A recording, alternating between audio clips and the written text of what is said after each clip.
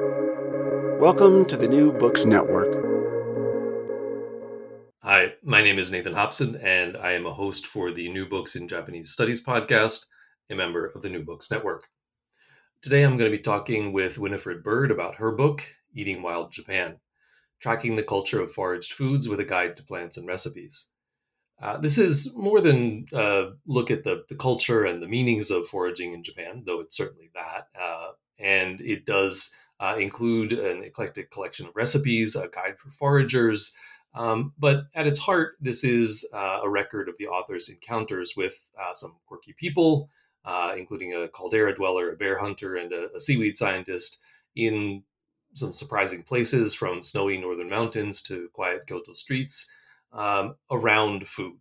And it's animated by Bird's obvious effusive love of food, of travel, of people, of the environment. The author begins by observing that for many people in contemporary Japan, wild forage is as much about the pleasure of picking and the incidental beauty as it is about anything as practical as nutritional content, but also points out that this attitude is very much the product of particular historical and economic circumstances.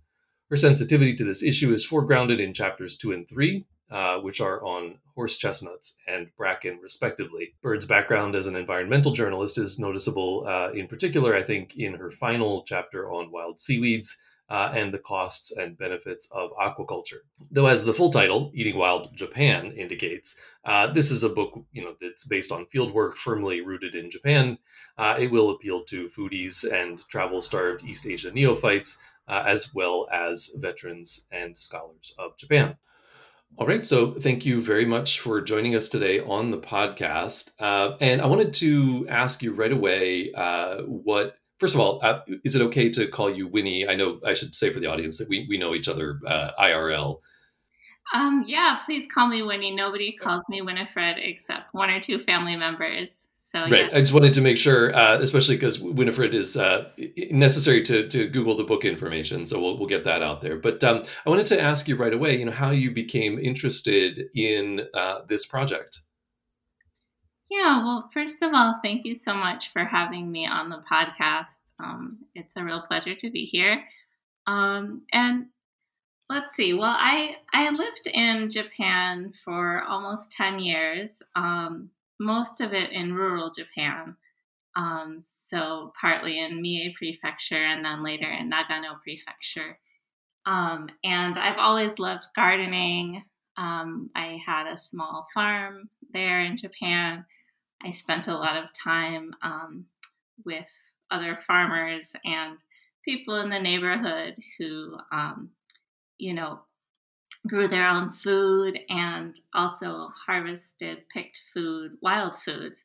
So I started to become familiar with Japan's just wonderful, extensive culture and cuisine centered around edible wild plants while I was living there.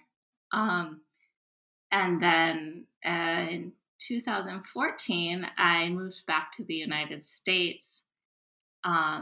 And I was kind of digesting my experience in Japan. I had worked... No pun intended, I guess, yes? Sorry, can't help myself. So I had worked there as an environmental journalist. I had done a fair amount of writing about agriculture and rural communities. So I had a lot of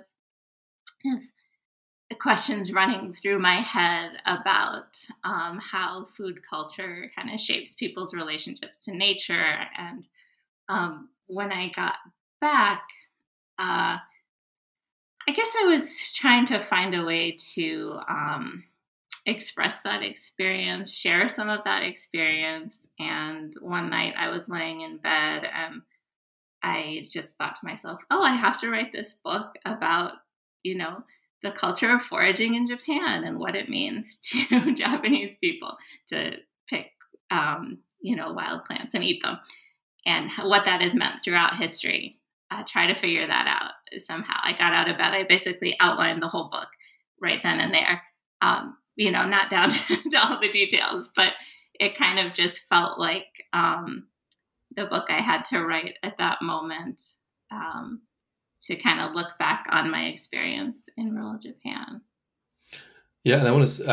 I guess I should say for you and for our audience that I deeply resent this, because this is a book project that I've thought about so many times over the years. I had a sort of similar experience, and I guess you're just better at this than I am, because I never got around to jumping out of bed in the middle of the night and actually outlining the book. But I'm super excited that somebody finally did this, because I had kind of a similar feeling that this is having lived in sort of rural area of Japan for quite some time. I used to go, picking sort of picking wild stuff, foraging quite a lot. Especially right after my son was born, it was a great way to just sort of get outside and take the baby and go walking around in the woods and you realize that there's so much more to it, right? And it really is something that's deep and meaningful and pleasurable. And this is something that you talk about quite a bit in your introduction. You talk about the meanings and the uses of wild foods. And I really related to your observation in the introduction that for a lot of people, wild forage is, and I just want to quote you here, it's as much about, quote, the pleasure of picking and the incidental beauty as it is about anything as practical as nutritional content.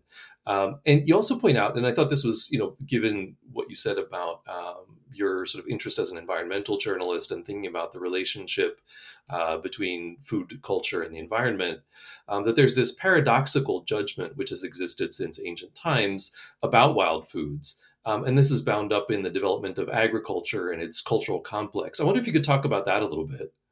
Yeah, sure.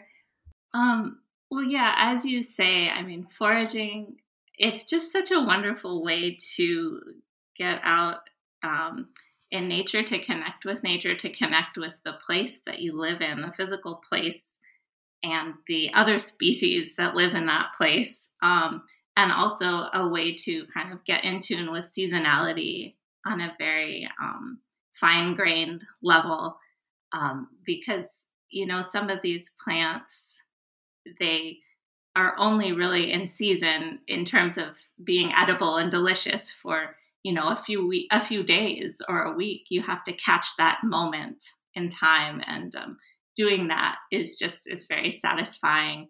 It's wonderful to be out in nature, even if it's just a little patch of weeds by your garden or a meadow on the edge of your town. It doesn't have to be a huge national park or anything like that. And I think it also, for me at least, makes you appreciate the generosity of the land and think about our relationship to it in different ways, maybe than gardening does. What was interesting for me in doing the research for this book was to start to realize that people have had those same feelings and connections and experiences for at least 1,000 years, for probably much longer. And it's hard to know what ordinary people, how ordinary people related to plants a long time ago. We don't necessarily have records of what their thoughts were. And in a lot of cases, maybe eating wild plants was necessary, just to feed themselves. But what we do have are these poems and writings in Japan from sometimes, going back 1,000 years, that give you a little bit of window into how people viewed these plants. And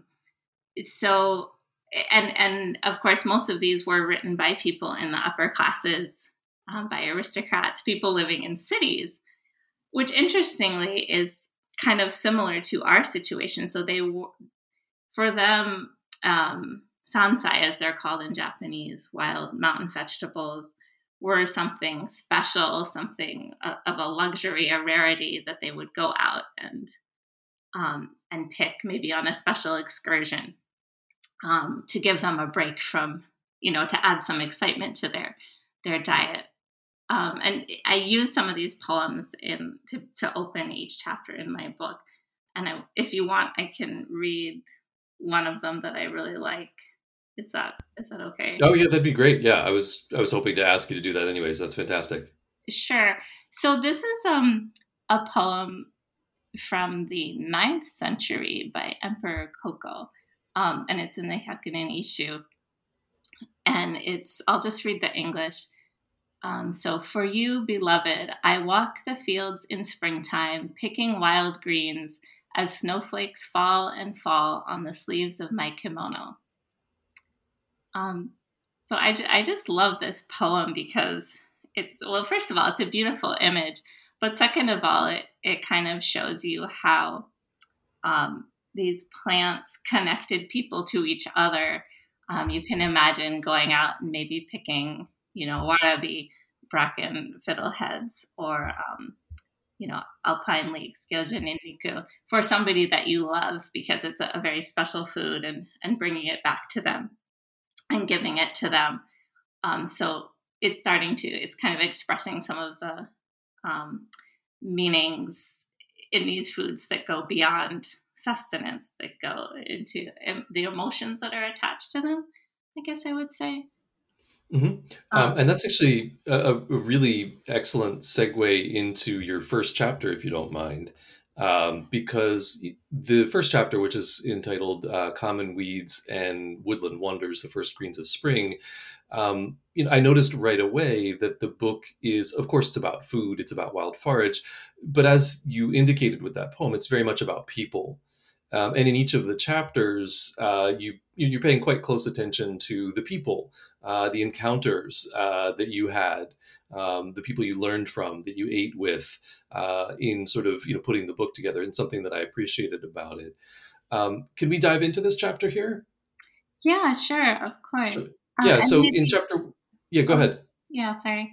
I was going to say, maybe I can come back later to your question of the kind of flip side of sansei, which is their use as a famine food, or as a kind of their associations with poverty and the inability to grow rice or to grow other agricultural crops. Yeah, let's do that. So here in chapter one, we first meet Hanaoka Reiko. So can you tell us about her, a little bit about where she lives, and why wild forage is important to her, and the time that you spent with her, the food that you ate with her? Because this is, one of the nice things about this is that it's in some ways kind of a travel log, and you've, again, to keep the food puns going, you've sort of spiced it up with these poems that are the epigraphs to the chapters. There's also illustrations, but there's also, in a couple places, you've included some recipes as well. Sure, yeah. And yes, you've uncovered the secret of this book, which is that I am actually more interested in people than in plants. I love plants. I love going out in nature, but as a writer, I tend to gravitate towards people, and maybe how they relate with nature. So yes, that was definitely my focus in the book. And throughout my travels, I met a lot of people who I would characterize as plant people, who are just kind of oriented towards the plant world, more than most of us are. Maybe in some cases to like a kind of extreme degree of obsession. It almost feels like, which in our current culture, which is so urban and industrial, is somewhat unusual. Most of us tend to ignore plants, or not necessarily, really consider our relationships to them on a deeper level. So, Reiko-san was one of those people, definitely. She lives in Kumamoto Prefecture, which is on the island of Kyushu. And she actually lives up in Aso Caldera. So Aso Caldera is a ancient volcano that erupted and collapsed, and then in the collapsed, the caldera part of it up at top, there's a grouping of more recent volcanoes that are still active. Some of them are still active, and people have lived in this caldera for at least 1,000 years, and probably longer than that, and farmed there. There's a very unique kind of semi-natural meadow environment there where people have grazed cattle for a really, really long time. So anyhow, she lives there. She's a really interesting woman. She grew up, previous to moving there, she had lived in the city, and I think she worked at a bank or something like that. And she wanted to live in the countryside. So 20 years ago, she moved there with her husband, and they grow organic rice, very small scale, kind of move around from house to house. They're not really settled, rooted anywhere particular. And they just love plants, and they love geology, and they're incredibly knowledgeable about it. They're geo guides and kind of nature guides in the area. And Reiko-san in particular has a fascination with sansai and edible wild plants. And she's basically the kind of person where, if she's heard you can eat it, she wants to eat it. She wants to try eating it, which is a little bit like me. I wouldn't say I'm that extreme, but I did connect with her in that, yes, I tend to be curious about, you read, oh, you can eat the leaf of this plant. Well, then let's do it. So in this chapter, I was kind of interested in exploring what motivates people today in the modern world or in modern Japan to eat, to seek out these plants and eat them when they're not necessary in any way in terms of, getting calories or feeding oneself. So in her case, I think it was just really curiosity. And she was also very interested in the medicinal value of edible wild plants. But anyhow, a mutual friend introduced me to her and took me to her house for lunch. And she just cooked us this incredible feast. And the main dish of which was tempura, made essentially with weeds that we collected from around her rice paddies. So probably a dozen or so different weeds, dandelion, ground ivy, watercress, plantain, Japanese parsley, mugwort, field horsetail, things like that are familiar to people in many parts of the world as edible weeds. It may be not the more glamorous edible wild plants that you eat sometimes in Japan, but it's still very delicious. And so basically collected this pile of leaves for us, the different plants, and set up a gas burner outside her barn on a little rickety table and filled it up with oil and, whipped up her tempura batter right there and started frying things right across the gravel path from her gardens and farm. And we kind of sat out there and ate it as she cooked. And it was just one of those wonderful meals where the setting and the experience is so much, contributes so much to the flavor of what you're eating,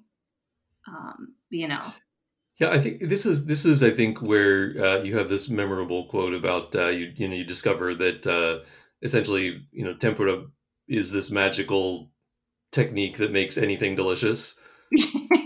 Yes, exactly. You can pretty much deep fry anything, throw a little salt on it, and it's gonna taste good.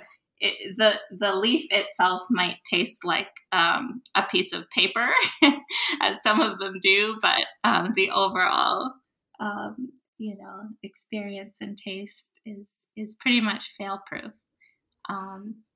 So one of my favorites was actually the dandelion buds, which I thought tasted a bit like artichoke hearts. So I would recommend that to anyone.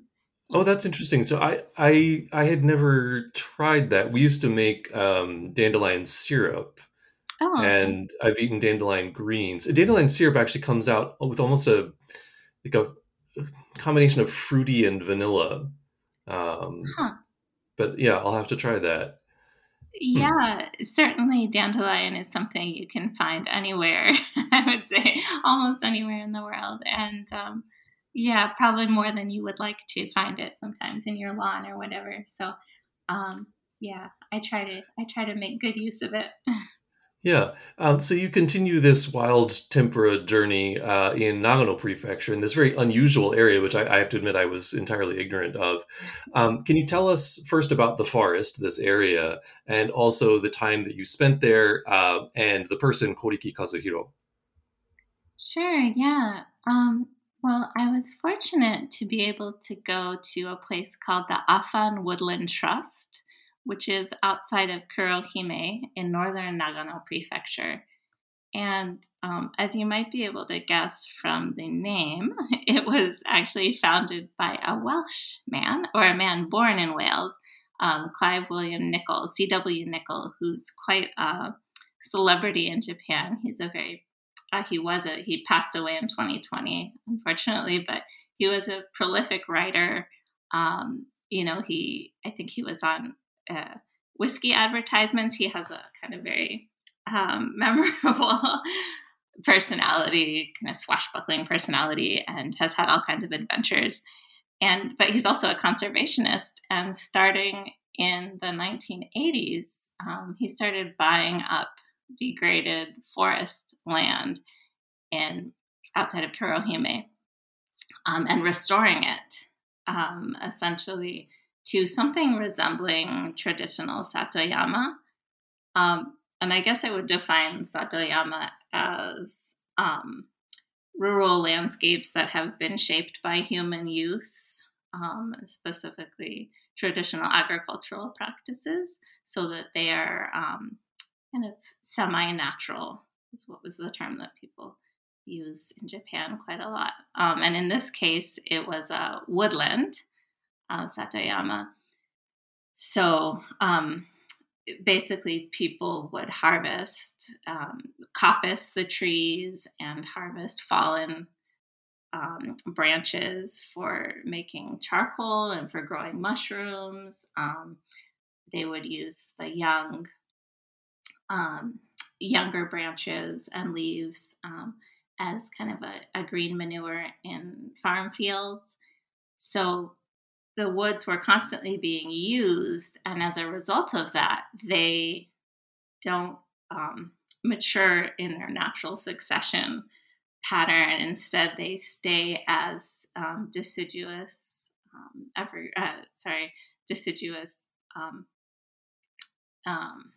woodlands, basically, where the trees are bare in the winter, so that in early spring the forest floor is getting a lot of sunlight, and you have all these flowers and herbaceous plants that grow in early spring, including all kinds of sansai. So that is the type of environment that C.W. Nicol and his forest managers created on his property. And I was there in spring, and it was just a beautiful place. The forest floor was just covered with butterbur, which is fuki, and ostrich ferns, kogomi, alpine leeks, gyojin and nigu daylilies, which is kawakanzo. And so anyway, we were kind of walking through the forest, and he was telling me about it, and we were picking these plants to make tempura. Once again, tempura, which, these days is a kind of iconic thing to make out of spring greens in Japan, I would say. Not so much historically, because tempura isn't, in the big picture of things, isn't that old of a food, because it requires a lot of oil, which people didn't have a long time ago in Japan. But today, it's kind of a typical thing to make as a special celebratory food using sansai. So anyhow,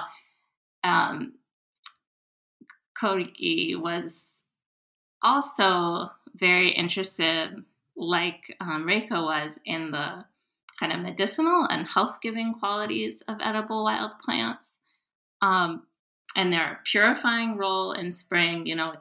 People have been traditionally would have been, kind of cooped up in their houses eating preserved foods, not a lot of, or nothing fresh if you lived in a snowy region like Nagano, eating only, your staple foods, your grains and miso and pickles. So in spring, to come out and to eat some of um, the first sansai of spring was a very invigorating and nourishing thing to do. And people especially sought out some of the more bitter plants, which was interesting to me. As an American, I sometimes had a hard time eating some of these very bitter flavors, but I don't know if you observed that when you were in Japan, but a lot of Japanese people seek out those flavors. Yeah, it's definitely a noticeable trend. Yes. Yeah.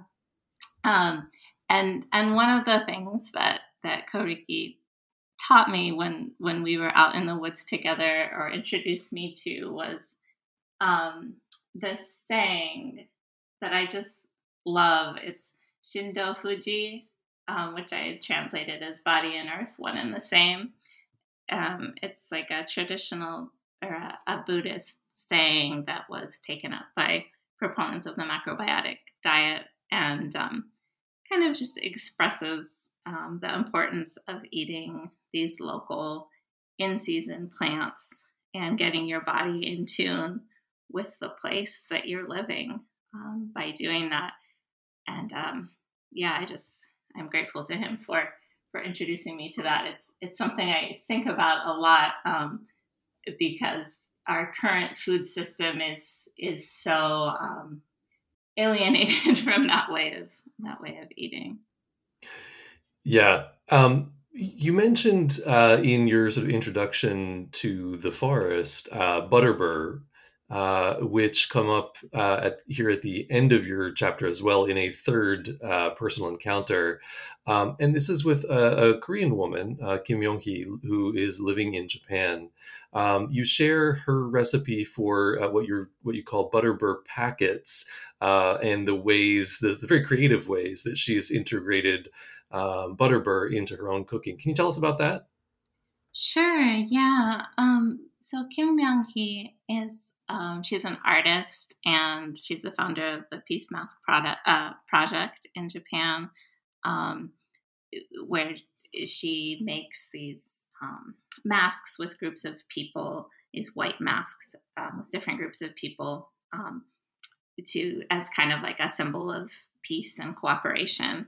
And she lives up in the mountains of Takahama, in a little house in a kind of picturesque village. And she has, I guess I would say that her reason for eating and loving sansai and edible wild plants is that she's very interested in living the simple life, kind of reconnecting with rural culture and sustainability. She has studied permaculture, and she kind of talks to the other village women about how they traditionally used plants, and tries to incorporate that into her life and her way of cooking, which is something that I connected with because I think I have a similar kind of idealization of the simple life or the good life in some ways, but because she grew up in Korea, where edible wild plants, I think, are also a very important part of the cuisine and the culture. She puts a different twist on these foods than than most Japanese cooks. So in the case of fuki, butterbur, most Japanese people eat the flower buds, which emerge from the ground first, very early in spring. Sometimes they actually melt. You may have seen this, Nathan, where they'll melt the snow as they come out of the ground, which is kind of fascinating. And so they're one of the first sansai that you can pick. And they're very bitter, and people will chop them up and mix them with miso to make fuki miso. Or sometimes put them in miso soup. And then later in the season, the leaves come out, and the leaf stalks are a very common food as well. So people will pick the leaves and the leaf stalks, and actually usually discard the leaves unless they're very young, and then kind of process the leaf stalks, peel them and boil them, and and then oftentimes simmer them in kind of a very strongly flavored soy sauce, sweetened soy sauce. Yeah, I admit I was much more. I was much fonder of the buds than the leaf stalks. Yeah, they have a kind of a medicinal taste. I think the Hmm. tarabuki is what it's called when they're prepared that way, and it's kind of a bit this I would say representative of a lot of country style Japanese cooking where the flavors are pretty strong, the seasoning is pretty heavy, Hmm. contrary to maybe American images of Japanese food. But anyhow, Yang way of preparing fuki was to take the leaves, the young leaves, and blanch them, and then use them to wrap um, rice that or cooked rice that she had mixed with sesame seeds and salt and a little bit of sesame oil, and then make these little bundles out of them, which were just delicious and very light and refreshing and kind of like the antithesis of the heavy the heavy sweet salty thing that I think she never really grew to like despite living in Japan for several decades. So yeah, I was fortunate enough to make those with her, and she shared the recipe in the cookbook. I mean, in the book as well. Yeah, and it looks good. I'm actually I'm uh, hoping to get a chance to try it out myself sometime. Um, I want to move us on to some of the other chapters. In chapter 2, which is titled "The Tree of Life: The Rise and Fall of the Japanese Horse Chestnut," you open this with this very provocative quote. In addition to the poetic epigraph, but you write, "It seems a sad tendency of the American mindset to blithely overlook the role of certain ordinary objects in shaping our collective path. We fill our history books with benevolent kings, heroic generals, forgetting that the plow and the mosquito explain much more. So it was for me and horse chestnuts." And there's this, moment, I guess, of discovery for you, right? And as you put it, horse chestnuts have been one of the hidden foods of Japanese history. And I guess, this probably strikes a lot of people as somewhat surprising, given that, Japan is much better known for rice and I think grains more generally, but also, fish and so on and so forth. And also that the process of rendering horse chestnuts is very time and labor intensive. So I think it is surprising that they're such an important part of a lot of traditional food systems. And so, can you tell us about your encounter with the Japanese horse chestnut? Yeah, this was really surprising to me because when I was living in Japan, they didn't even register on my radar whatsoever. I didn't even realize it was a food that people ate, even though I did live in rural Japan and ate quite a few wild foods. And as I was starting the research for this book, I was thinking, okay, I've heard that acorns were historically important in Japan. Chestnuts. There's some famous archaeological sites where a lot of chestnuts have been found, and so I wanted to learn more about that and find out about that. And I asked a professor who I know who studies trees and knows a lot of people. And I said, "Can you introduce me to someone who studies chestnuts?" And he said, "No, but I can introduce you to someone who studies horse chestnuts." And I said, "Okay, horse chestnuts? Like, can you even eat those?" Because, you know, despite the name, horse chestnuts and chestnuts are not even remotely related to each other. Um, they belong to entire different families and as plants. And horse chestnuts, chestnuts you can just eat straight off the tree. I mean, they're delicious. Horse chestnuts are very high in tannins and also in saponins. And it actually makes them poisonous and inedible if you were just to take a horse chestnut off the tree and eat it. First of all, you would spit it out instantly because it's so disgusting. And second of all, if you did manage to eat enough of it, you could actually die from eating it, which is very rare because nobody ever eats that much of it. But anyhow, as I learned, they have historically been an incredibly important food in Japan. Um, so in the Jomon era, when most of the people living on or all of the people living on the Japanese archipelago were hunters and gatherers, although they did, in some cases cultivate some foods as well, I think. During that era, horse chestnuts were very important because they are dense in calories and they're large. I think they're the largest edible nuts, well, edible by some definitions, that grow in Japan.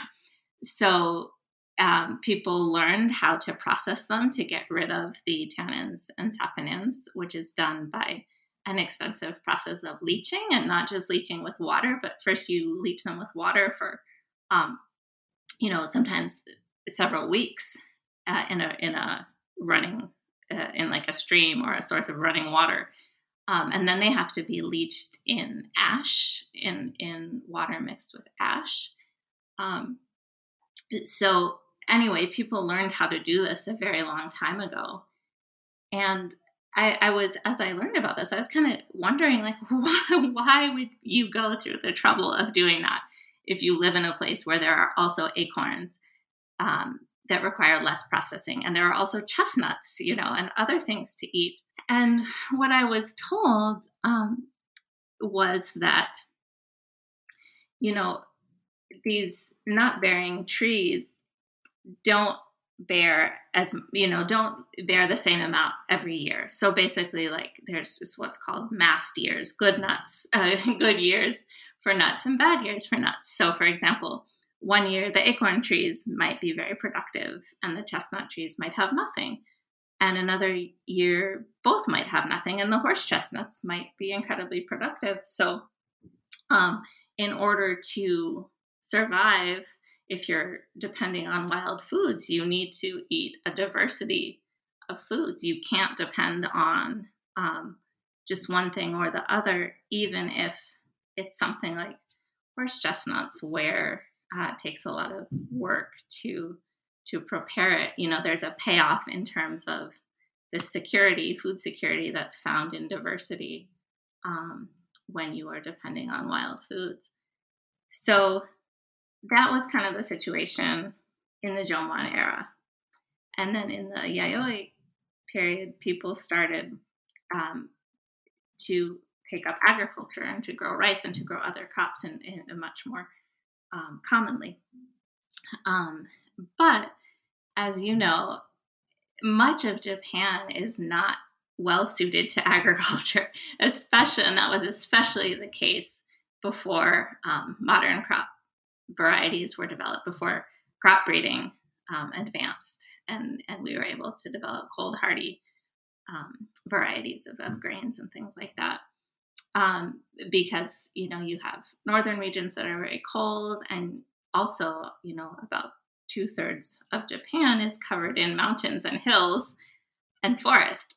So if you live in one of those places, and all of a sudden your culture is emphasizing rice, you're kind of out of luck, because you're going to have a very hard time growing enough rice to survive. So in places like this, especially in mountain villages, people continued to rely on horse chestnuts and other wild foods, but notably horse chestnuts, until really quite recently. I mean, into the 20th century, people were routinely harvesting and storing and processing the nuts. And it was only, as food systems became more modernized, became, more nationalized or even international, and people weren't so entirely reliant on their local environment to feed them, that people stopped eating them, or stopped needing to eat them. And you talk about one of these communities in this chapter, Kutsuki. So can you tell us about Kutsuki? Where is it, and why did you end up there? Also, how did you end up hanging out with a bunch of geographers there, and what did you learn from that experience? Sure. So Kutsuki is in Shiga Prefecture, which surrounds Lake Biwa, a very large freshwater lake. And Kutsuki is a mountain village that's part of the city of Takashima now, but it's on the western side of Lake Biwa in the mountains, so kind of northeast of Kyoto. And it has very, let's see, how should I put this? Deep mountains. So places that in the past were very inaccessible and even today are kind of difficult places to live, and they're losing a lot of population and kind of fading as communities. And so I had the good fortune to meet this group of geographers through various introductions who study the culture of eating tochi nuts, Japanese horse chestnuts, in Kutsuki. And they took me up there and introduced me to some local people who still prepare the nuts. And I was able to observe how that's done, and also to meet people in a citizens organization that is working to protect these tochi trees and to revive the use of the nuts. Because what happened was that once people stopped needing these trees in order to survive, they stopped protecting them. Up until that point, there had been all kinds of proscriptions on cutting the trees. You would be severely punished if you cut down a tochi tree because they were so important for survival. But once that changed, those restrictions loosened, and people started, these timber dealers started coming in and approaching the elderly people in the villages about buying their tochi trees because they're greatly valued as for wood. Essentially, people will slice them into slabs and make these kind of quote unquote natural looking tabletops out of them, and they'll make flooring out of them. These timber companies were coming in and paying the elderly villagers really low prices to buy the rights to their trees. Going out to the forest, they would actually take them out using helicopters. They would cut the tree down, just take the section of trunk they wanted, kind of discard everything else, and lift it out in a helicopter. And word got around about this, and some people were outraged because they realized how important the trees were, not only as part of the local food culture, but in an environmental sense as well, because they're these riparian trees. They grow along riverbanks and they hold the soil in place, and they're incredibly important for pollinators, and other animals live in the holes in their trunks, and they're just a very important species in the forest. And people realized that and kind of banded together and started, getting in touch with people in the prefectural government, and with Governor Kata, who fortunately was herself quite an environmental activist, and took up their cause and managed to protect these trees for posterity. So it was quite an interesting place for many different reasons. Yeah, and your chapter 3 takes us to another interesting mountain village, and actually one that I'm somewhat more familiar with from living in that general area, which is Nishiwaga in southwest Iwate. And you take us to another one of these, I guess somewhat overlooked, even though it is ubiquitous, kind of plants. And so I want to do a couple things here. Because this chapter focuses on bracken, on warabi. And I want to, because we talked about tochi and we're going to talk about warabi here, I want to circle back around to that initial question, which I'm sorry I cut you off about, which is sort of the meaning of famine foods. But I also want to first, before we do that, talk specifically about the bracken, which you somewhat memorably describe as, quote, the cockroach of the plant world, ubiquitous, widely reviled, fiddlehead devotees aside, and at the species level nearly indestructible, which again is sort of an interesting contrast to tochi. And at the same time, I think, in the same way that it was quite clear that you have an admiration and a love for horse chestnuts after learning about them. Cockroach of the plant world, I don't think was meant here in any sort of derogatory or defamatory way. And I'd love to hear a little bit more about, what you learned about bracken and how it became so important to Nishiwaga and its, history and its current economy. Yeah. Well, first of all, if you look up bracken or bracken fern in most Western plant guides or on the internet, you'll probably see that they recommend that you don't eat it and that you, under no circumstances, eat bracken. Well, if you live in Japan, you know that people eat bracken every spring. It's one of the most common sansai. And a lot of it, too. In some places, quite a lot, such as in Nishiwagamachi.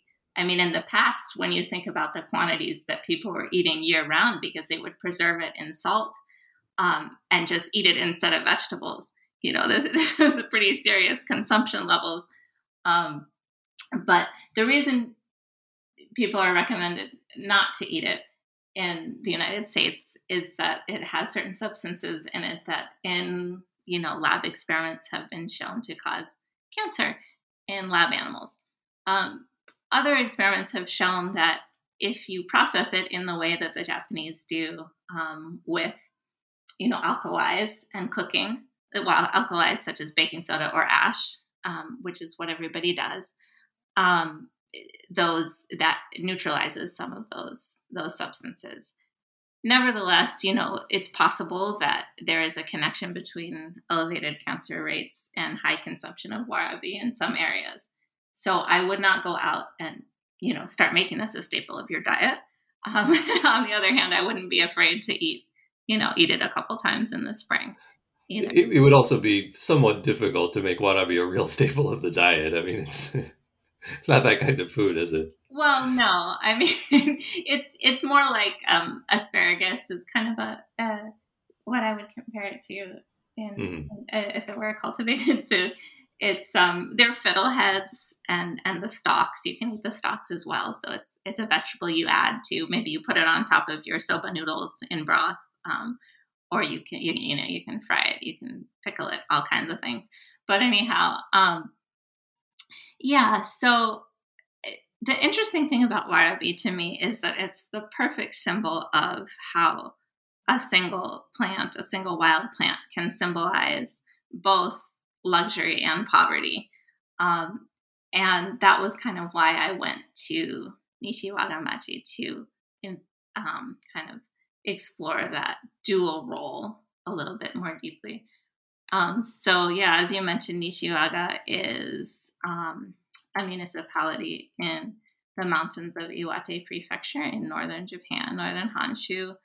And I say municipality, most listeners of this program will probably realize this already, but it's not a city. It's more like a county with scattered little hamlets in the mountains. So don't start imagining a city by any means. This is a very rural place.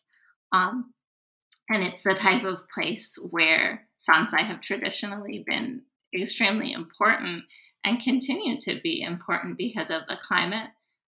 They receive a lot of snow. The winters are very long.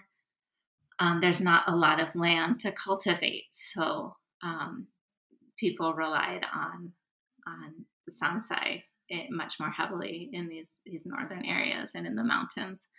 And warabi in particular grow really well in this area. There used to be a lot of beech forests, and also warabi, while they will grow anywhere, they also like more open areas. So, for example, if you've burned an area, or if you've harvested it for charcoal, or harvested the wood for charcoal, or if you've maintained it as a meadow for thatch, for thatching roofs. These are the kind of environments that warabi really loves. So there was a lot of that around villages in the past, more so than now, when people use these forested areas less intensely. So I think in the past there was probably even more warabi than there is now in Japan. But anyhow, they grow very well in Nishiwagamachi, and they were one of the main things that people ate as a green vegetable there. But beyond the fiddleheads, the rhizomes are also a really important food. And the rhizomes are kind of what I focus on in this chapter, because you can extract a starch from them that is similar to cornstarch. And it's what is used to make warabi mochi, which is a dessert or a snack. They're these kind of like, it's hard to describe the texture. They're like these bouncy little balls, kind of like jelly balls that don't have a ton of flavor, but they have a neat texture.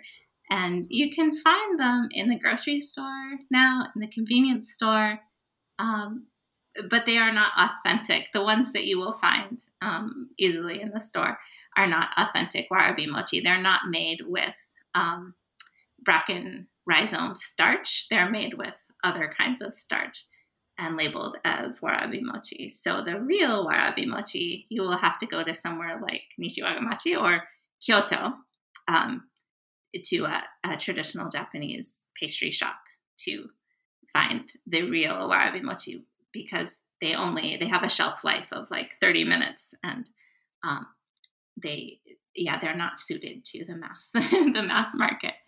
And this is a food whose history goes back at least to the 15th century, possibly to the 10th century.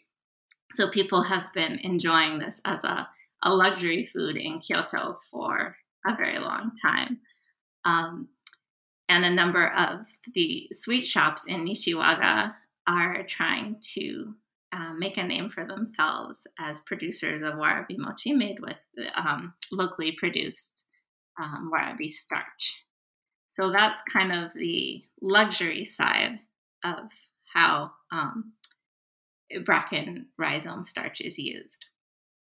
Now, on the flip side of that, this starch has also been a really important food for getting through famines, and also not even just for famines, but it was a food that poor farmers who weren't able to grow enough grains to survive on would eat to get through the year.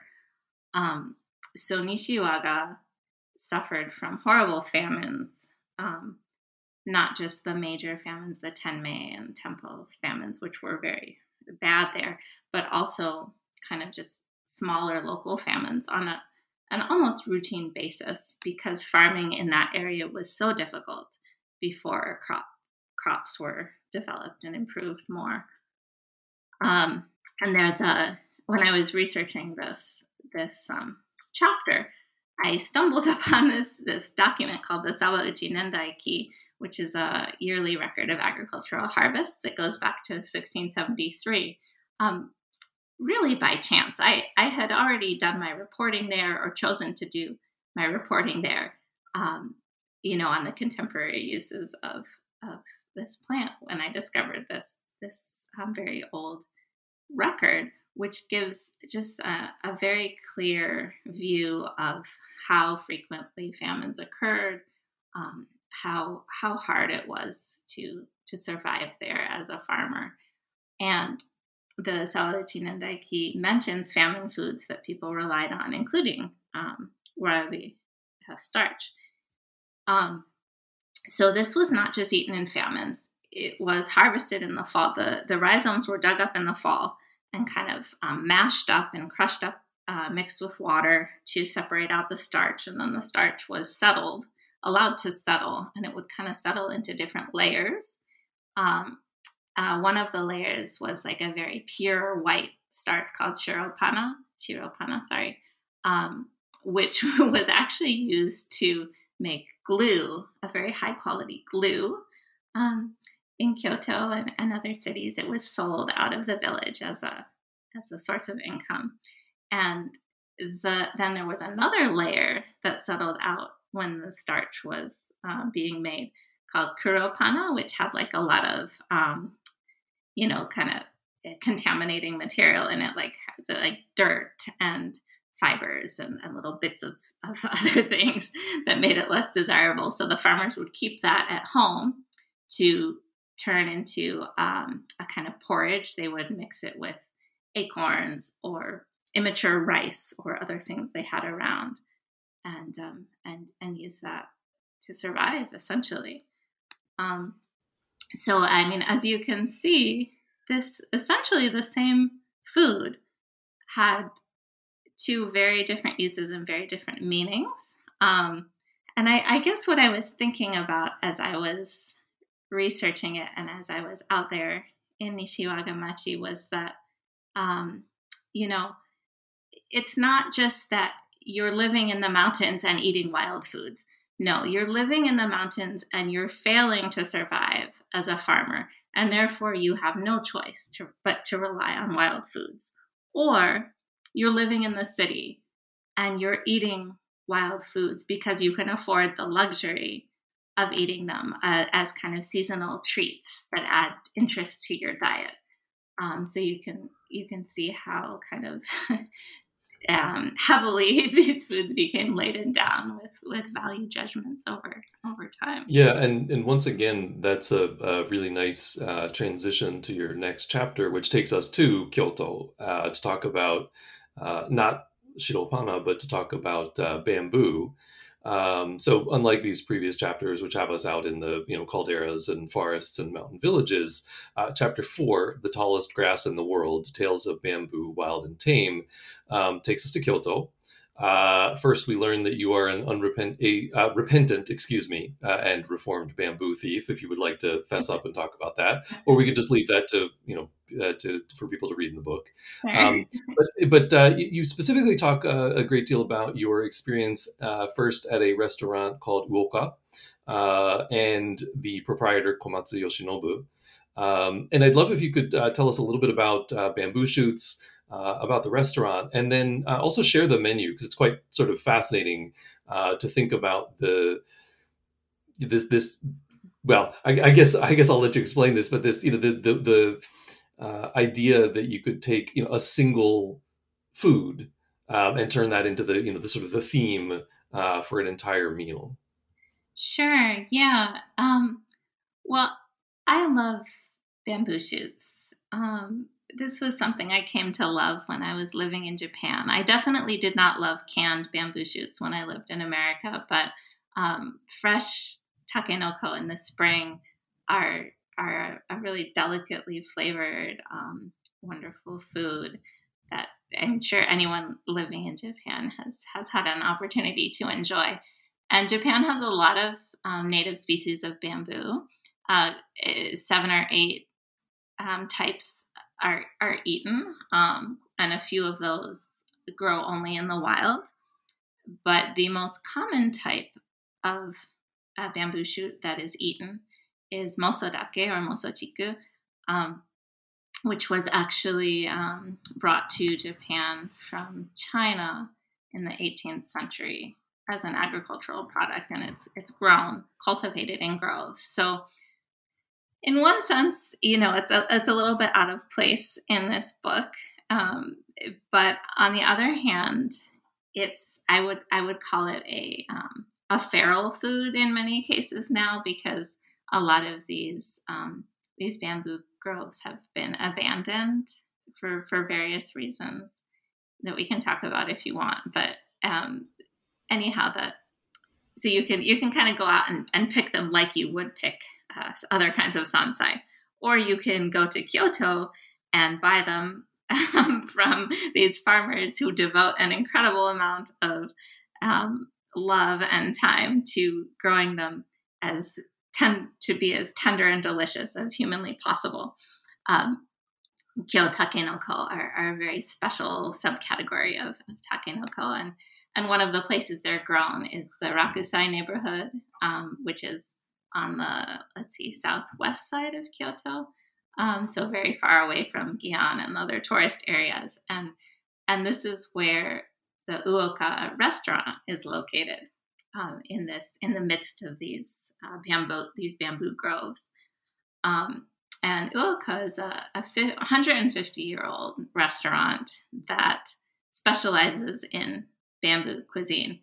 And Komatsu-san is the 5th generation in his family to run the restaurant. And I think it was his grandfather who shifted the focus to Takenoko cuisine. And after a certain journey in his life of growing away from bamboo and then coming back to it, Komatsu-san is now he just adores bamboo. He's obsessed with it. He's one of these people I mentioned at the beginning of our conversation who is just like 150% zoned into the plant world and our relationship with a specific plant, in this case, bamboo. He wants to help kind of revive these abandoned groves and share the wonders of takenoko with the world, essentially. So he welcomed me into his restaurant, not only for a meal, but behind the scenes, I got to spend a day with his chefs and with him going around the neighborhood, purchasing bamboo shoots from various farmers, visiting a farm, talking to a farmer and seeing how he grew them. And that was just a great experience. One of the sad things in this story to me is that one of the reasons the groves are becoming neglected is because people are replacing things that used to be made out of bamboo with plastic. Obviously not the edible shoots, but, in Japanese culture, people just used to make everything from bamboo. It's, all kinds of tools and buildings and everything. And now, sadly, a lot of that is replaced with man-made materials that will be with us on our planet for the next several 100,000 years. So anyhow, these were some of the issues that we talked about when I visited him at his restaurant. So then after visiting the kitchen, I went back with a couple of friends to have a meal at Uoka. And this starts by you show up at the restaurant. The building is kind of surrounded by an persimmon-colored earthen wall, and you go in through the gate and into this little garden, and you walk through the garden, and a woman comes out in a kimono to welcome you and bring you to your private dining room, which is of course like the size of half of my house, and it has its own little private garden as well with bamboo planted in it. And all the decorations are also bamboo themed. It was a little bit kitschy, but I liked it. I think kind of just like a sign of the level of obsession with bamboo that was going on at this restaurant. Mm-hmm. But anyhow, so our meal started with something that did not have bamboo in it. It was the only course without bamboo, which was just some tea and a little azuki bean jelly appetizer. So then we moved on to a kind of cold salad made from the silky leaves at the very tip of the bamboo shoot, which are really delicate and a nice texture. And that was served with various other things like salmon roe and a few little beans and this and that. And then the next course was dengaku, so takenoko, slices of takenoko on skewers, so grilled on skewers with miso on top. And then we moved on to a clear broth with bamboo and wakame and kinome, which is a kind of, wakame and kinome are both classic foods to pair with bamboo. Kinome has a very distinctive smell.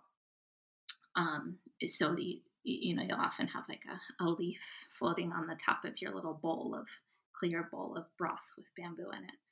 And then after that, we had takenoko sashimi, which actually was not raw bamboo shoots. You can't really eat them raw, although I've heard that you can, that in certain parts of Japan, like just literally minutes after harvesting, people will eat them raw. But in most cases, they have to be cooked because they very quickly begin to become acrid after you harvest them. So you have to boil them. Usually they're boiled with komenuka rice bran and some chili peppers, things like that to make them taste a little more pleasant. So anyhow, takenoko sashimi was basically like just this boiled takenoko with wasabi and soy sauce. And that was, in fact, one of my favorite courses in the whole meal because it was so simple and it was just so well done. The whole thing depended on, the quality of the takenoko and their preparation. But then after that, we had something called kagamini, which was a signature dish of this restaurant of sliced takenoko simmered in a warm broth. And after that, we had cubes of takenoko in a creamy kinome sauce. And then after that, we had grilled takenokos, kind of like sliced in half. It's called katachiyaki because you can see the shape of the bamboo shoot, and topped with like a kind of teriyaki sauce. And then after that, we had some takenoko tempura in sesame batter with sesame seeds in it, which was very delicious. And some little sandwiches made out of sliced takenoko in place of the bread and shrimp paste in the middle. And after that, we had takenoko gohan, so rice cooked with pieces of bamboo shoot in it, and miso soup and takenoko pickles. And then we finished off the meal with some takenoko mousse. So as you can imagine, at the end of this meal, we were just like way past our limit of takenoko. And I was wondering whether you were going to cop to that, because it seemed like as much of a sort of enjoyable experience as it must have been, might have been a bit much. I think like around the fifth course, I was like, okay, I'm happy now. Like that was enough. And then it went on for 6 more courses. So yeah. Yeah. Well, and just to prove that you hadn't gotten enough, in the next section of the chapter, you leave Kyoto and you're still on bamboo shoots. This time, it's not the cultivated mosodake, but wild bamboo shoots, and you're out foraging in the mountains of Akita Prefecture, getting back up into the mountains of northern Japan. And clearly you had way too much fun doing this because you're up there with a bear hunter and a train conductor. I wonder if you could tell us a little bit about foraging for bamboo shoots with bear train hunters and train conductors out in the mountains. Yeah. Okay, so this was actually a year later. So I did have a break in between my bamboo shoots. And yeah, this was just a great experience. I actually was out there in Akita Prefecture in a little village called Nemorida near Mount Moriyoshi.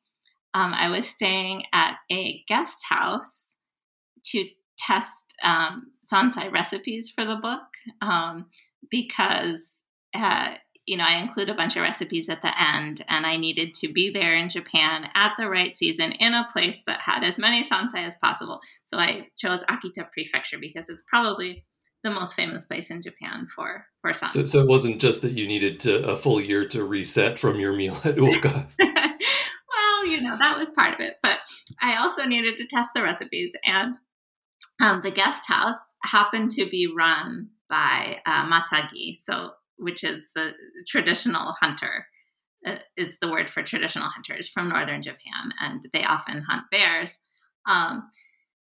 And this man, Oriyama-san, it was a really interesting guy.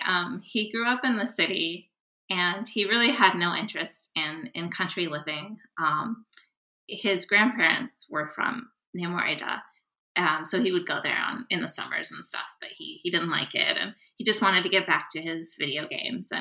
And then he was living in Tokyo in 2011 when the tsunami happened and the nuclear disaster, and he had a kind of awakening, and he, as many people I think in Japan did at that moment, and they realized just how vulnerable you can be in a big city like that, where all of your food comes in from outside, everything in your water, and you have no ability to go out and kind of fend for yourself as you might, or as people imagine they might be able to do in a small village in the countryside.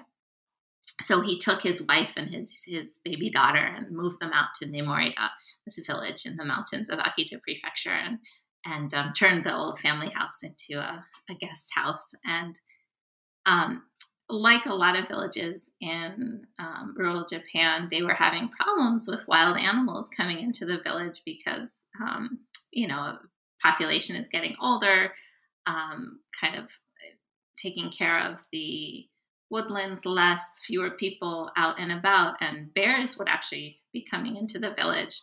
They would come to the cemeteries and take the food that people left for their ancestors and things like that. Um, so Oriyama-san decided, okay, I'm going to become a matagi. You know, somebody has to take on this role, and he, you know, essentially took on this new identity of a traditional hunter. He, you know, he's learned all their traditions, and he goes out into the woods with other matagi hunters, and they hunt bear, and you know, it was quite interesting. Although, sadly, most of their hunting is done these days for quote unquote pest control. The prefecture asks them to kill these nuisance bears as they see them. So less of it being done actually according to the um, traditional customs, and more more for that kind of purpose. But anyhow, as I was staying with Oriyama-san, and he introduced me to his friend, Sugibuchi-san, who was a train conductor. And on the weekends, he goes out and he gathers chishimazasa. Is a variety of wild bamboo shoot, and he sells it, and also eats a lot of it himself. So the three of us went out at the crack of dawn, which I guess is always when Sugibuchi-san goes out to the mountain, and got ourselves some bamboo and brought it back and ate it. Yeah, and so one thing that I was particularly fascinated by, throughout the book, but I just wanted to bring it up here because it relates to this, is your attention. We've talked about the people and the food, but another thing that the book really highlights is the material culture of food. So you have all these sketches that are scattered throughout. Implements, tools, techniques, etc. And I wanted to bring this up here because you conclude that out of all the takenoko you sample, quote, the best by far were those fresh shoots we grilled over the hearth for breakfast, impeccably fresh, entirely uncomplicated, and above all eaten slowly and sociably with Oriyama-san and Sugibuchi-san. And so these are those bring together the themes of food and people that are a big part of the book. But you also talk about how they were harvested in a bamboo basket, which is illustrated, and cooked over a traditional hearth on irori, which you describe. And this was, for me, an example of the importance, not just of the social experience of eating, but the importance of stuff. Yeah. Well, first of all, I'd like to give a shout out to Paul Pointer, my illustrator for this book, who did those lovely sketches of the various tools. And yeah, I wanted to highlight that, I guess, because it is such an integral part of how people relate to these plants. And I just thought it was really lovely how many of the tools that people use are also made from wild plants, from forest resources like various types of wood and bamboo and vines. So they're part of the same whole connection to place and to the plant world.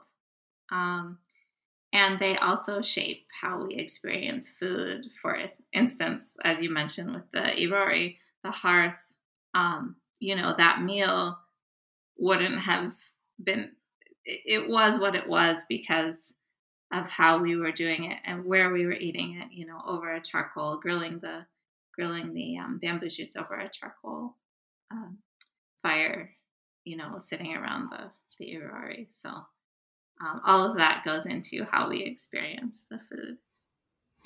Yeah. So in this chapter, you talked about the fact that originally Mosodake, the imported Chinese variety, was and it still is cultivated, and on the other hand, you're up in the mountains, with these wild varieties. So you have the originally cultivated, sometimes still cultivated feral variety. You have the wild variety, and I think this complicated for me at least sort of the idea of what is a sansai, right? What that dichotomy between the cultivated and the wild, in civilizational terms, right? The raw and the cooked, to sort of keep the food metaphors going, right? Mm-hmm. And I, what was interesting to me was that in chapter 5, you complicate that even further. You sort of hit me, blindsided me here, because it's all about seaweed, right? Which should have been, sort of obvious that actually falls into the category of forage writ large. I guess maybe it's the fact that Sansai, the first character, is Yama, is mountain, that I just really hadn't thought about it this way. But yeah, so this chapter takes us. It's called Seasons of the Sea: A Vanishing Tradition of Wildcrafted Seaweed. And in it, you meet up with a local fisheries cooperative president, Okamoto Akira, in a small town in Shikoku called Kitadomari. And this town's a big producer of farmed wakame. And you note that some families are earning enough to live the whole year just on the very brief harvest season. So this was something I knew nothing about and was really interested in. So what's been the impact of aquaculture on these coastal communities, on the ecosystems, and on Japan's food culture more generally? Yeah. Well, as you mentioned, I think a lot of Japanese people as well were confused when I told them that I planned to include seaweed in my book, because, right, sansai refers to mountain vegetables, and it definitely does not, that word definitely does not include seaweed. But the English term wild edible plants does not technically include seaweed, because seaweed is not a plant, it's an algae. But our concept of foraged foods definitely includes seaweed. So I was working with that more American framework, I think, to include it. And so basically in Kitadomari, which kind of sits on the very northwestern tip of Shikoku, looking out towards Honshu.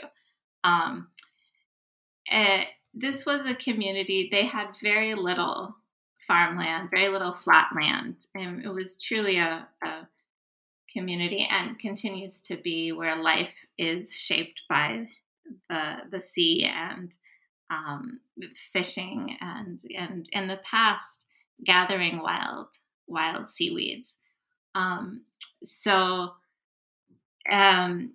Basically, Okamoto-san, he was born, I think, around 1940, and moved back to that village at the end of World War II.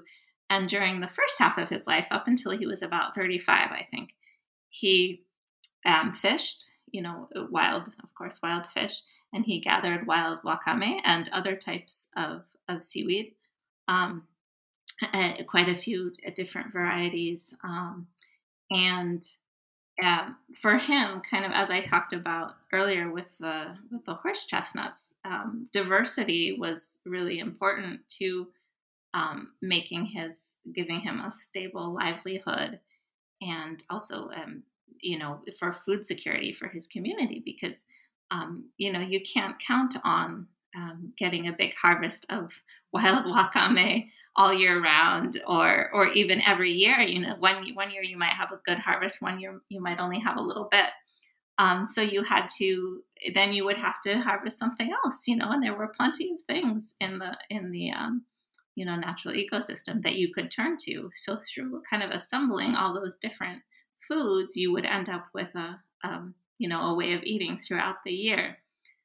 But the problem with that is that when you have modern markets on the national scale, there's a demand for a stable supply of specific foods in large quantities, and people want their wakame in their miso soup every day. They don't want to switch it up if there's not enough. the ocean isn't providing enough that year. So in the 70s, families in Quito del Mare switched over to aquaculture, to farming seaweed. And they began to just focus more and more on this one species, which is really interesting to me, because of course that also has an impact on the local coastal ecosystem, So they're replacing a lot of that diversity in the ecosystem with wakame, with a farmed crop. So you're trading kind of security based on that diverse ecosystem to a security based on kind of controlling the landscape or the oceanscape. And, on the one hand, I think seaweed aquaculture can be extremely sustainable. There's very few inputs. There's no pollution involved. And it can also prevent the overharvest of wild species, which is a problem. But on the other hand, you have the problem that I just talked about, where you're replacing a diverse wild ecosystem with a more simplified one. And now in many parts of Japan, I think aquaculture is a much more common way of obtaining seaweed than foraging is. So this is kind of happening in other places aside from Quito del Mare. Yeah, and one of the places that you were able to find wild seaweed consumption was in Ishikawa Prefecture on the Japan Sea coast, the sort of famous Noto Peninsula area. Yeah. And you went there with a seaweed scientist named Ikemori Takahiko, who sort of shares this concern about the ecosystem that you just described, in particular the decline of natural seaweed populations and the possible knock-on effects. So Ikemori took you to a seafood restaurant run by a diver named Bansho Satsuki and her daughter. And so Satsuki initially, as you described it, was kind of reticent to talk about wild seaweed collecting. But by the end of the lunch that you described there, she'd really opened up. And I wonder if you could talk a little bit about both what she told you, and also if you have any speculation about what it was that made her sort of hesitant to talk about it. I'd really be curious to know that as well. Sure. So yeah, the Noto Peninsula has probably like the richest culture of foraging and using wild seaweeds in Japan right now. Maybe after Mie Prefecture is my guess, but or Mie Prefecture comes next as another place that continues to people continue to harvest a lot of wild seaweeds. And I was told that on Noto, there's about 200 species of seaweed, and local people eat about 30 of them and sell about 10 of them. So 30 kinds of seaweed, that's pretty impressive. And the divers called ama, they're free diving fisher people. They don't use oxygen tanks or scuba equipment. They wear wetsuits, and they will dive down up to about 60 feet. Sometimes they'll carry a rock with them to go down more quickly. And they'll gather, wakame, arame is another kind of seaweed, abalone, sea cucumbers, sea urchins, things like that. Ama used to be all over Japan, and a long time ago they used to make salt out of seaweed as well, called moshio, which that practice has long ago faded into history. But anyhow, Ama came to the Noto Peninsula. It came to the city of Wajima in the 1500s, I think, from Kyushu, and they settled there. And there's this little island called Higurajima off of the coast, off of Wajima, which is where Satsuki-san actually grew up. So this is a rocky little island. I can't remember how far from the shore. We were able to see it from her restaurant, but you can't grow anything there. Their entire livelihood was based on fishing and and diving, notably for abalone and turban shells, and then many other kinds of seaweed and fish. So kind of a unique, I would say a very unique childhood. And now Satsuki-san has a restaurant on the coast, not on the island, where she dives for her own seaweed that she serves. Her husband fishes. Her daughter also helps dive for things that they serve at the restaurant. So it's a great little place.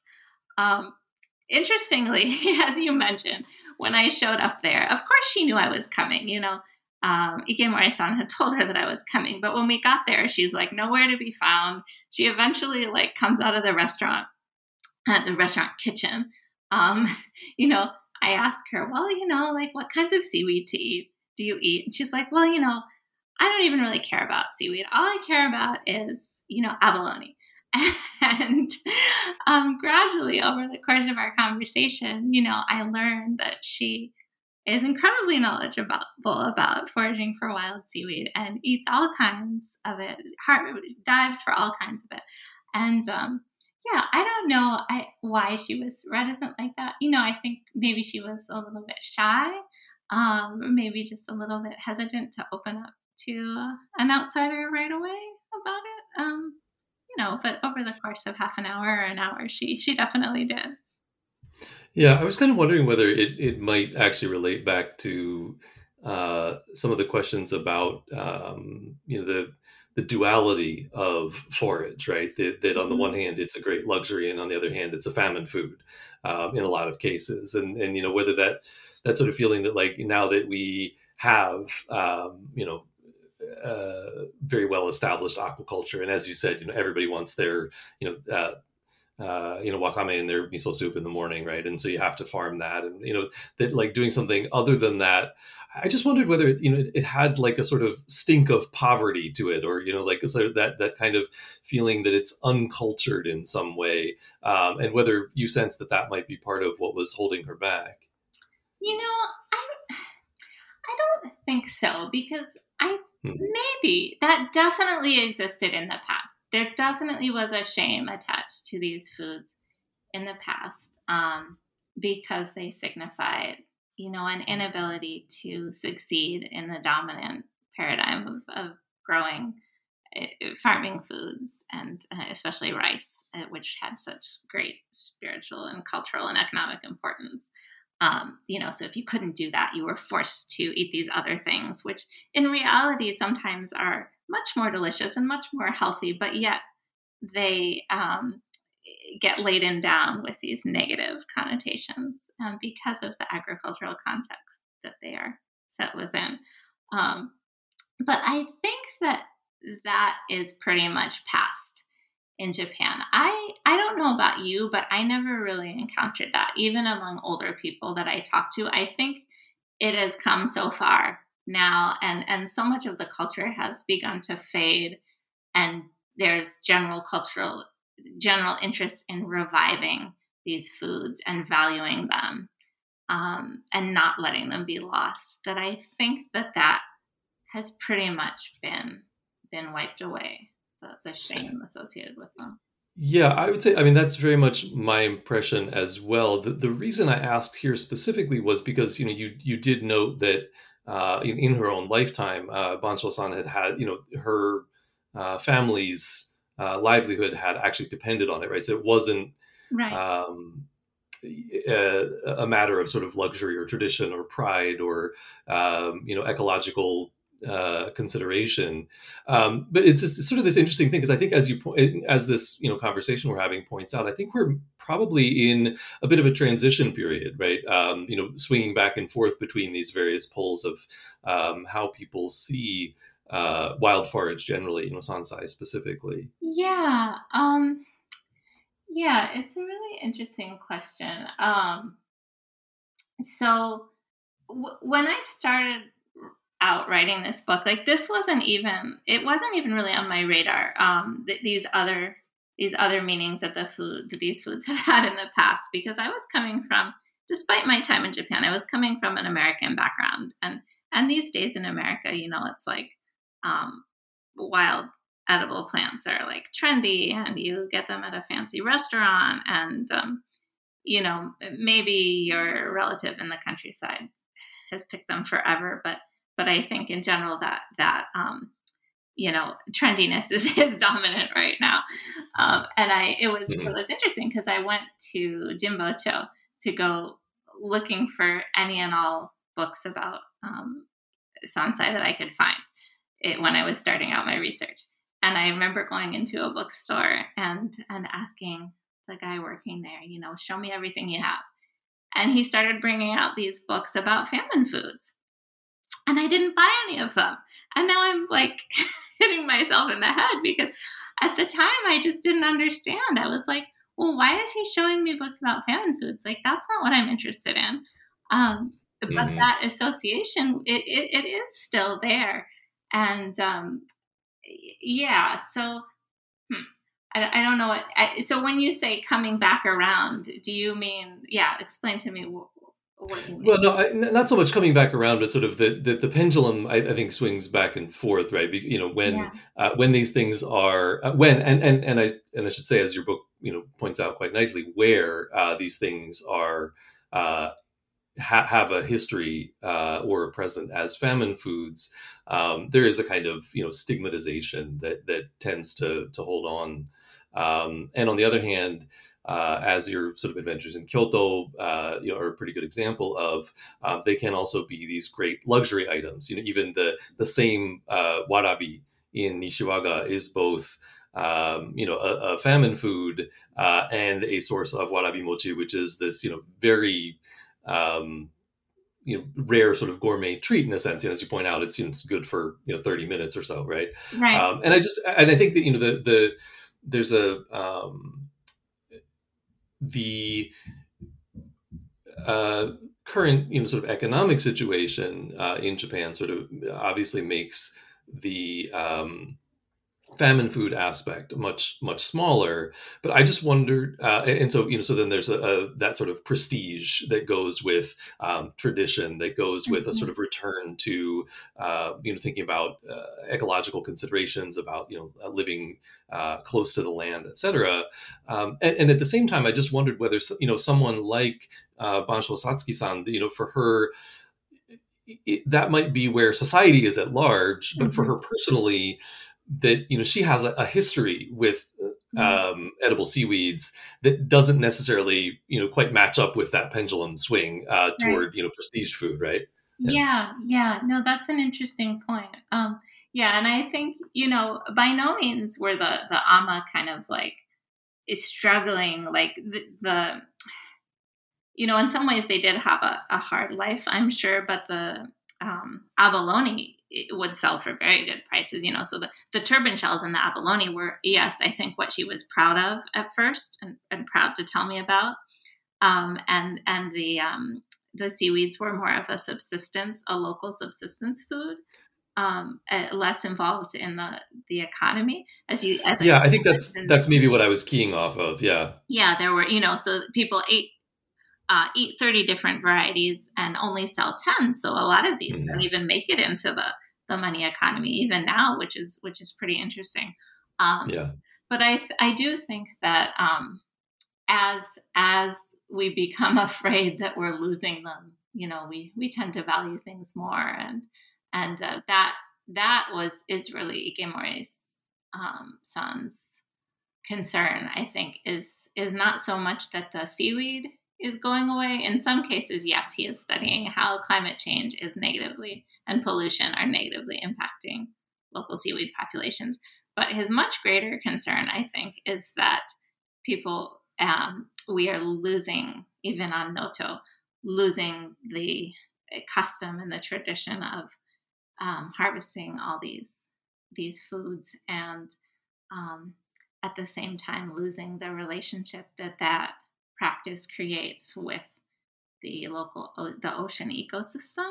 That's a kind of a very practical relationship, and for that reason, a very strong relationship. And there's a lot of knowledge, a great deal of knowledge tied up in it, but also knowledge that is tied to I would say, responsibility and how the resources are used, and um, emotion towards those plants as well. So it's not a kind of encyclopedic academic knowledge at all. It's a very different kind of knowledge that really can't be replaced by anything but a strong culture of using those foods. Yeah, that's interesting. Thank you for engaging with this sort of question that I had since reading the book. It was just something that struck me as central to some of the kind of paradoxes, right, of these forage foods. So I'm glad we had a chance to talk about that.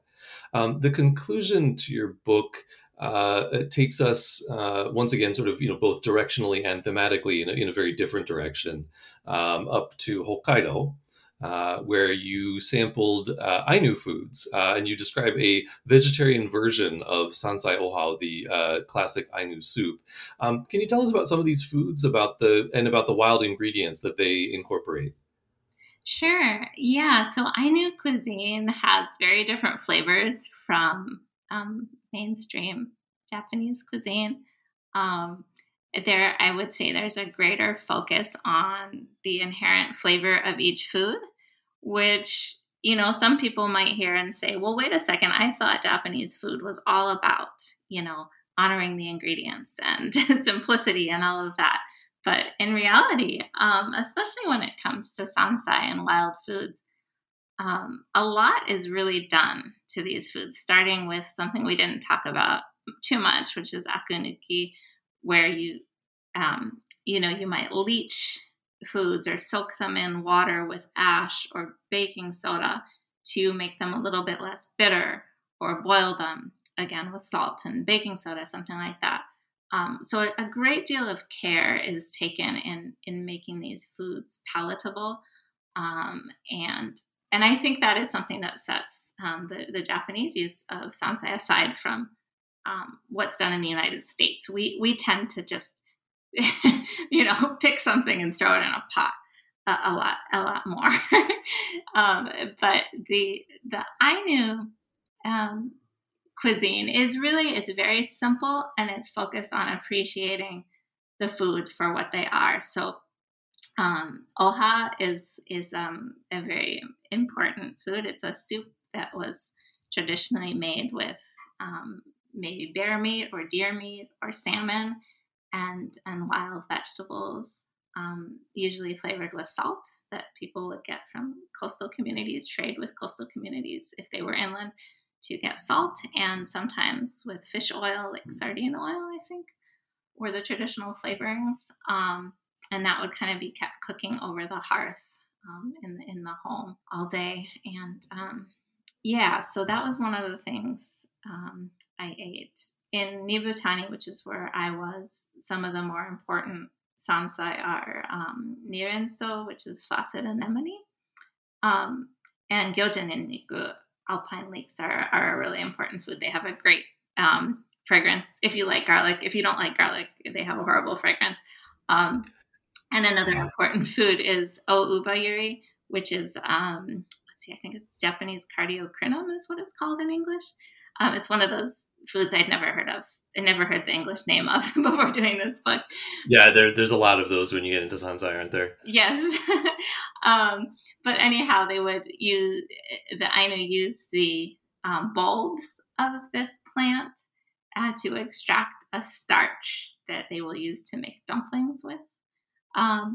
So when I visited a couple of women, Ainu women who are involved in documenting traditional plant knowledge and recipes, made lunch for me, a wonderful meal with the soup, the oha soup, and then we had something called kosayo, which is a porridge. It was a millet porridge flavored with kihara seeds. The kihara is amur cork tree.